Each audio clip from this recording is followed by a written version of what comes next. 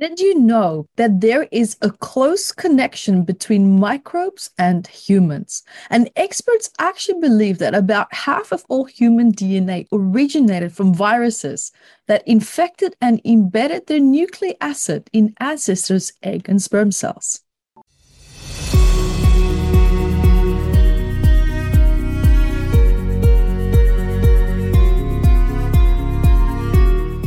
Hi everyone, Yvette Rose here, founder of Metaphysical Anatomy Technique, which is a gentle, graceful healing technique that is designed to help you to shift and move anxiety, depression, trauma from your past, fear, self-sabotage, and also secondary gains, wherever it is that you're finding yourself stuck in your life. And what I absolutely love about this technique is that you don't have to talk about the trauma. You don't need to know the root causes of it. And you also don't need to know any specific memories relating to what it is that you're trying to work on. Now, welcome to today's topic, which I'm going to be talking about the flu. And this is a really interesting topic, actually, because this is something that we all have experienced. This is something that has affected us all at some point, at some time in our life. Some get it more often than others as well. And that was quite a funny and quite true introduction that I made there as well, because viruses and bacteria play a very big, tremendously role in terms of how we also develop.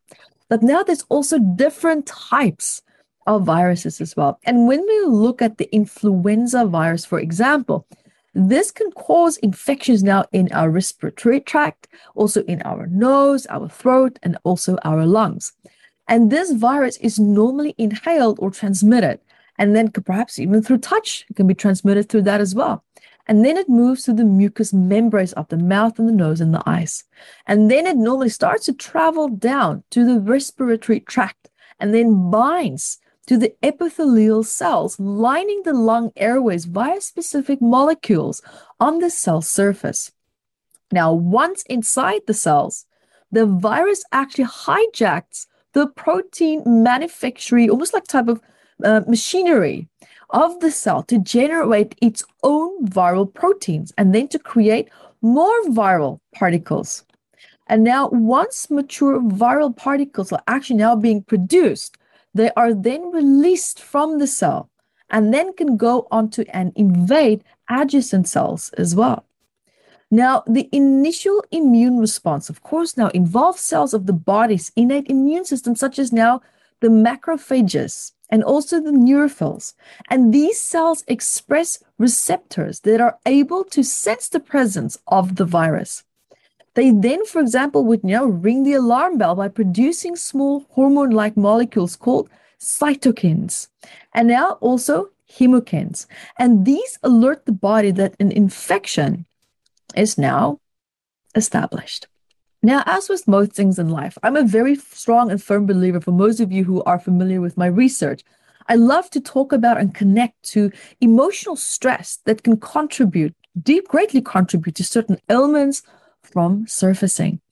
Because when we now look at our energetic structure and our emotional structure, it plays a very big role in terms of how our biological structure also shows up. If you have a lot of pain, if you have a lot of stress, sometimes you have a headache, sometimes you just feel really nauseous, sometimes your adrenals just burn out because you're so busy, you don't stop.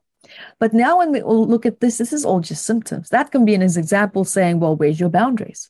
Why don't you have boundaries with yourself? Why don't you have boundaries with your environment? So there's a massive, huge emotional component that plays a tremendously big role with that as well. And now when we look at, for example, now here with this condition that we have, we're looking at there's something in your life that energetically feels very misaligned to you. And normally this could potentially be maybe someone that's close to you. Maybe it's someone that is not even that you don't even know that well, but their energetic structure could have been very overwhelming to you, very intimidating to you, or it could have actually reminded the body of prior circumstances that was very perhaps abusive or very overwhelming. And then the body biochemically reacts to these old subconscious explicit memories. And now the body is reliving that, even though you're not consciously perhaps even aware of it. But now the body is fighting this internal battle where it's feeling really exhausted, it's feeling really tired. And now on top of that, because of now, hang on, because of the subconscious memories that's now being triggered by environment. And then to add to that is perhaps how you're feeling in that present moment as well, in relationship to someone or certain circumstances that you just don't necessarily feel in alignment with, or you can't quite emotionally digest or interpret this person or these circumstances, or know and understand where and how to place yourself within these dynamics. Now, this is also, for example, when you look at, you might be feeling, there's another aspect actually coming in here as well. You could also be feeling very much controlled or very suppressed. It's almost like what I would say, you feel like you're under someone's thumb. And you might be feeling very controlled and trapped in your life. And this feeling of control and entrapment is because you're sitting in circumstances that you don't feel happy with, but you're starting to tolerate it. But now you have tolerated this to your absolute detriment. And there's a part of you that might also have noticed that because you're not happy with your current circumstances, that you're focusing way too much on the future. It's almost like there's this part of you that's living in the future. When I get out of this, I will have this. When I have that, then I will finally be happy. When I have this, then I will finally feel my freedom. Completely pulling you out of the present moment, which of course now means that your ability to relate and to connect in the present moment is decreasing. Because that energy is now in the future. You're not investing that in the present moment. And there's also another really strong aspect coming forward here, and see if you can relate to this. You have, or potentially might have, a very strong resistance to change. And the reason being is there's a fear of consequences, and especially consequences that you cannot control.